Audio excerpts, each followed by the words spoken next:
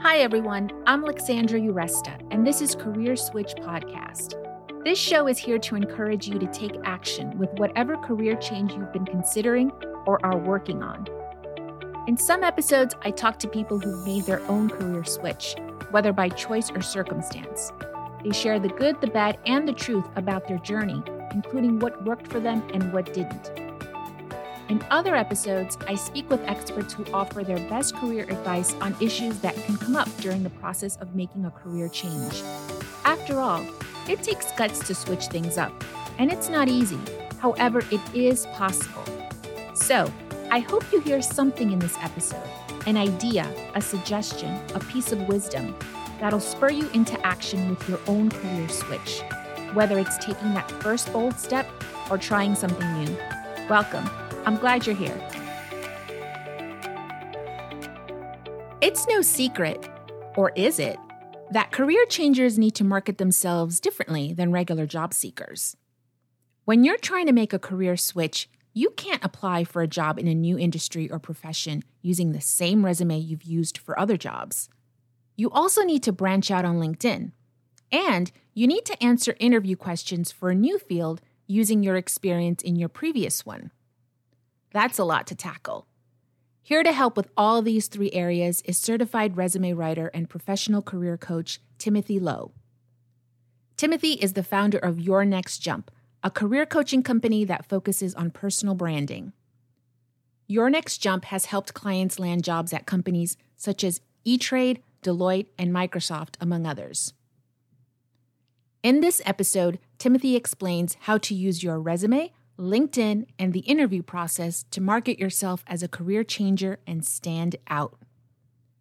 Using a real-life example of one of his clients who made her career switch, he walks us through how to put together a resume that'll get you noticed, how to best use LinkedIn, and how to talk about your experience in one industry or profession when you're interviewing for a job in a different one. Hi, Timothy. Thanks for joining us today. Let's dive in. Why does a career changer need to market themselves differently than a regular job seeker? Both job seekers who are staying in their industry and also those that are transitioning out need to market themselves. Bottom line is, as you market yourself, whether it's on the resume or the LinkedIn, is you want to make the job of whoever is looking at your resume or your LinkedIn and determining whether or not they want to bring you in for an interview. You want to make their job easy. The easier you make their job, the better it is, especially for those that are transitioning into a different field. And even more so, especially if you don't have industry background or you don't have specific experience in that area, you have to think about what are the things that you do have that they want, right? What are you bringing to the table that they want to hear? Not necessarily what you want to say, but what do they want to hear? And so a great way to do that is not to emphasize your experience by jumping right into your experience on your resume, which I see a lot of people do, but emphasize the competencies, emphasize the skills and the knowledge in certain things that they are looking for. And so we have a lot of ways to do that. Let's start with the resume. How can you make your resume stand out when you're making a career switch? Just start big picture on the resume, right? So we have to ask the question, what is the purpose of the resume? What is the goal of the resume? Because people always go into the details. Should I have 1 page or 2 page? Should I have blue color font, black color font, Times New Roman, Arial? Let's start with the big picture of what a resume is. So a resume's purpose is to make the case that you're the best candidate, right? That's what a good resume does. A great resume, though, so even better than a good resume, is that it makes the job of whoever's reading the resume easy to know that you're a great candidate. So how do we do that? We have 2 goals whenever we write a resume. One is a lot of resumes, and this is really natural. Okay, if you're listening right now on this podcast, pull out your resume. Resumes read like job descriptions. People put down, these are my day-to-day activities. These are my roles and responsibilities. How many people I manage, size of the budget. These are the projects that I lead or the projects that I work on. And of course, there's a place for that on the resume. But what we found, what most employers are looking for is really answering that so what question. Okay, great. You've done these great things. You worked in this capacity. But so what? What were the results? What were the outcomes? The things that you did, what did they lead to? Look, I don't want to know that you're an IT project manager. I want to know that you're a damn good IT project manager because everyone who's applying it has some type of background in this. I want to know that you're really good at what you do. And so the underlying message of that first goal that we have is when someone picks up your resume, they need to know very quickly that no matter where you've worked, no matter what you've done, you're just somebody who figures out a way to do a good job. And therefore, if we hire you, we can feel confident that you're going to do the same thing for us. Okay. So that's goal number one. Number two is this: look, every job you're applying to right now, 2, 3, 4, 500 people that are applying. And so what I want to make sure that we're doing is I want to make the job easy. So when I pick up the resume, I want to know in a matter of a few seconds, the answer to these two questions. What is it that you're trying to do? And what do you bring to the table as it pertains to that specific position that you're targeting? And the easier you make it for me to answer those two questions, the more effective your resume is going to be. You want to spoon feed me not what you want to say, but what do I want to hear as the HR person or the hiring manager? And the easier you make it for me to answer those two questions, the better chance your resume is going to move on to the next round. And when you move it to the next round, you're no longer competing against 300 candidates. You're competing against 5. You've gone from a less than 1% chance to a 20% chance of getting that job or getting that interview. And that's the goal of the resume, right? It's not a historical archive of what you've done. What it really is like a TV commercial. You got 30 seconds to sell that bottle of Coke. You got 30 seconds to show, hey, you know what? Alexandra, she's the right person for this job. Okay. So those are the two goals that we have. Can you give us an example to illustrate these points? Yeah, absolutely. Okay. So I have a resume pulled up here. I know this is a podcast, so you guys can't see this. So I'll try to explain it or describe it as best as I can.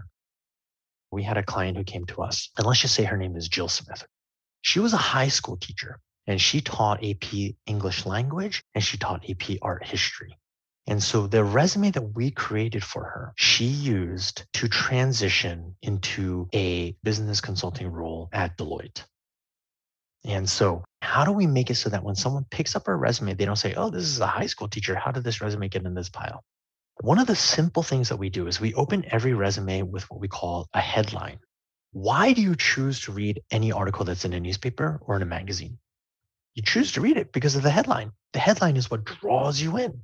Same thing. So put a headline and you can adjust this headline for every job that you apply to at the top of your resume. And you need to adjust this to kind of match what they're looking for. So if we open up this resume and said high school teacher, English and art history expertise, this resume would not have gone anywhere. Okay. So how do we open up this resume? And again, this is for a communications and strategy role at Deloitte. Okay. So how do we do it? We open up with a headline, instructional leader hyphen communications expertise. Is that headline 100% honest to who she is? You better believe it. Is she an instructional leader? Yeah. Is she a communications expert? You better believe it. Teachers are some of the best communicators in the world, right? They have to take subject matter and explain it to an audience member that has no idea what it is. And so she's a phenomenal communicator. And is it a communications and strategy role that she's applying for at Deloitte? You better believe it, right? Are they going to throw this resume away? No. So now what goes under the headline? Right below that, we put this professional summary section. It says versatile communicator with experience tailoring messaging and instruction to different audiences, including students, faculty, leadership, staff, parents, and resource providers. Expert relationship builder with track record of collaborating with different organization-wide and community stakeholders. Dynamic team leader with experience training employees, providing effective feedback and coaching, and setting team standards to ensure quality performance. All of those 3 bullets right there, they describe what she does, but they also fit in with what Deloitte might be looking for. So to reiterate, since we can't see the resume while listening to this episode, the top 2 sections of the resume are 1, the headline, and 2, the professional summary with the 3 bullets. Now, the third section is the core competency section, right? What goes there?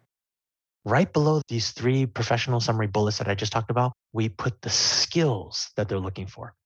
Communication strategy, writing and editing, content development, employee training, project management, internal, external communications. Those 5 things, that's what they're looking for at Deloitte on that job posting. We put them there. Look, she has those skills. They might be expressed in a different way as a teacher, but those are certainly skills that she has. And so we list it right there. Got it. And what about the 4th section, relevant experience? Now we're about halfway down the first page of the resume. Now we get to the relevant experience section. And this is where we say humanities teacher, Thomas Jefferson High School. And then we describe what she does. And then we save those bullets, those precious bullets for not just what she does as a teacher that even a really bad teacher could write, What those bullets really are going to explain how she's a damn good teacher.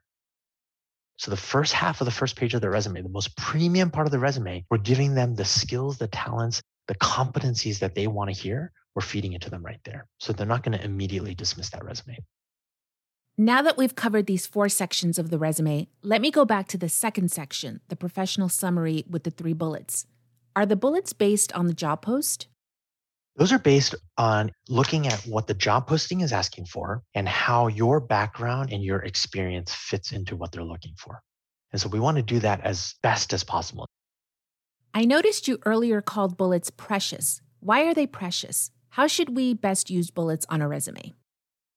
Bullets are meant to highlight things that are important. But if everything on your resume is a bullet, then nothing becomes important, right? You devalue that bullet because if everything is the same, then nothing stands out. Can you give us examples using the teacher resume? These bullets are meant to be things that are specific to this candidate that make this candidate stand out, to show that this candidate isn't just a humanities teacher at Thomas Jefferson High School.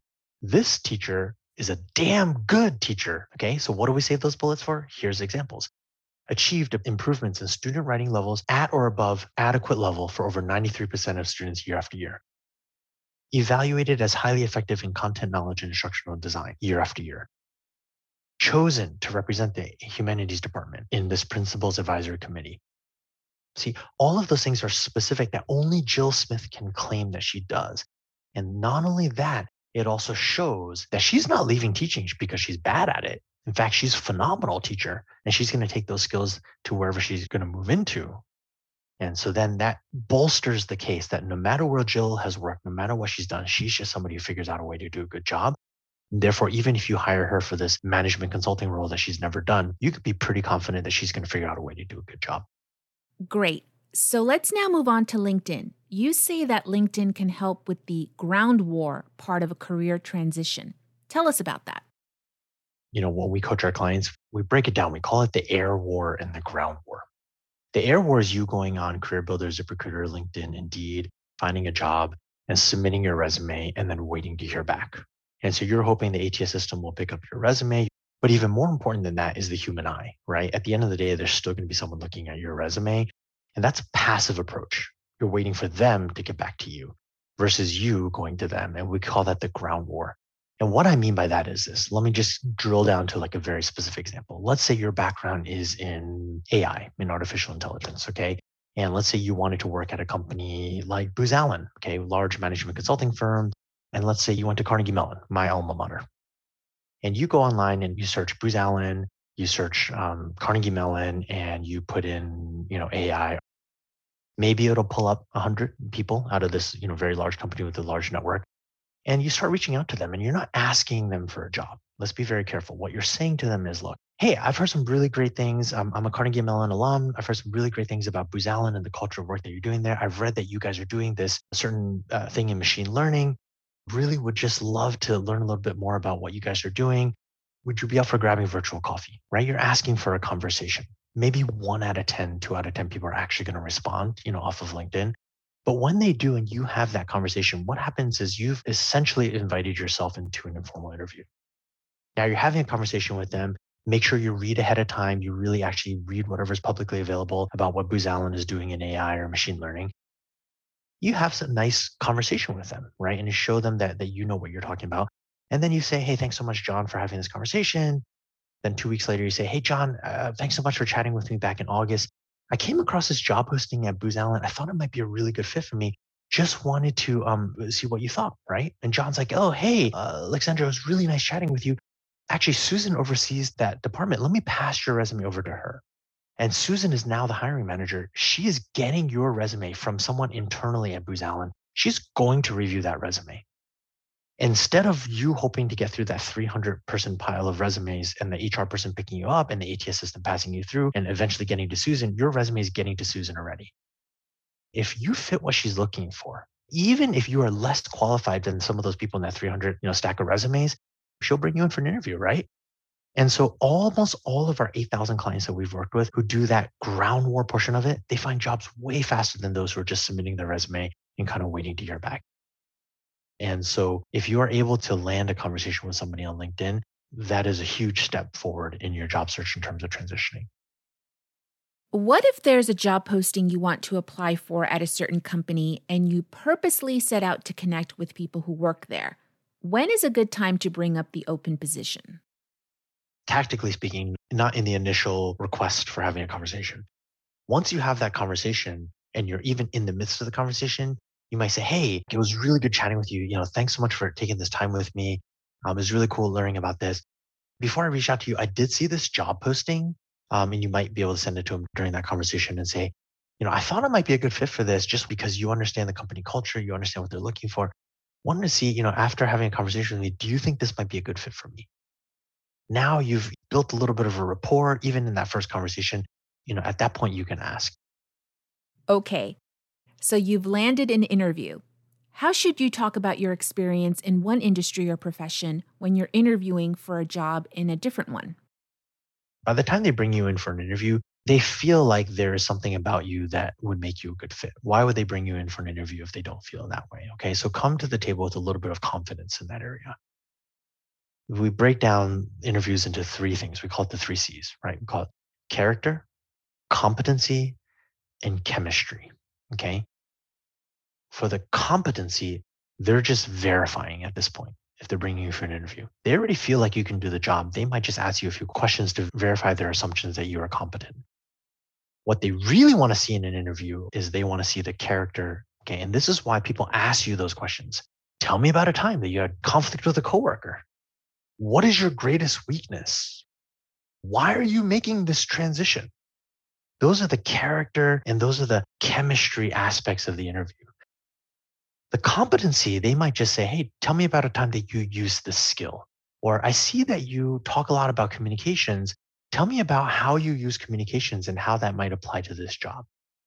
At this point, you can say things like, yeah, actually, as a teacher, one of the biggest skills that we have is to be a good communicator.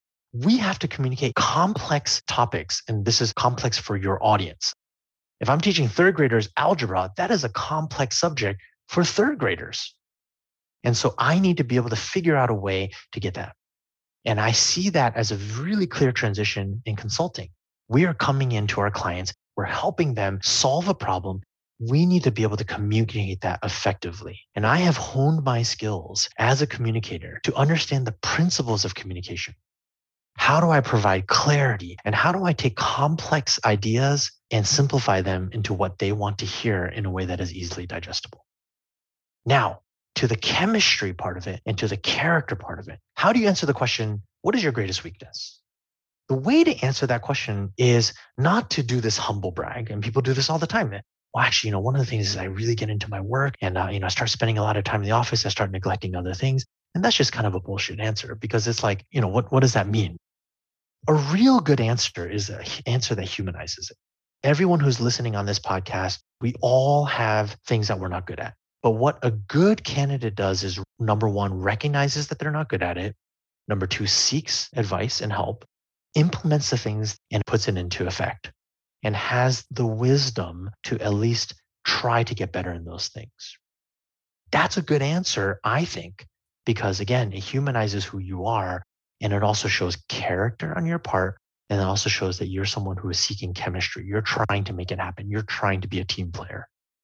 One of the most common questions at an interview is, tell us about yourself. How can a career changer answer such a broad question? Okay, when you say, tell me about yourself, don't tell me that you're a teacher, especially if you're making a transition into something different. Tell me those skills that you have that I want to hear, that are pertinent to the job that I'm applying for.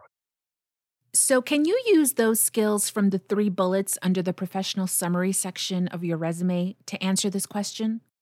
Yeah. And this is the one question on the interview that you have almost 100% chance of being able to prepare for this question.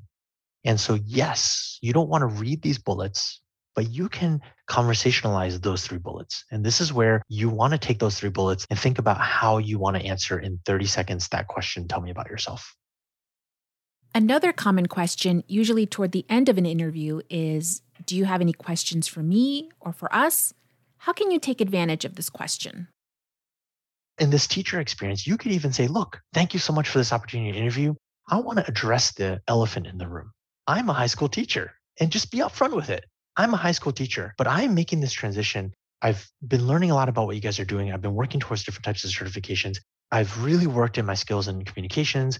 What are some things that you would like to see from a candidate in this role?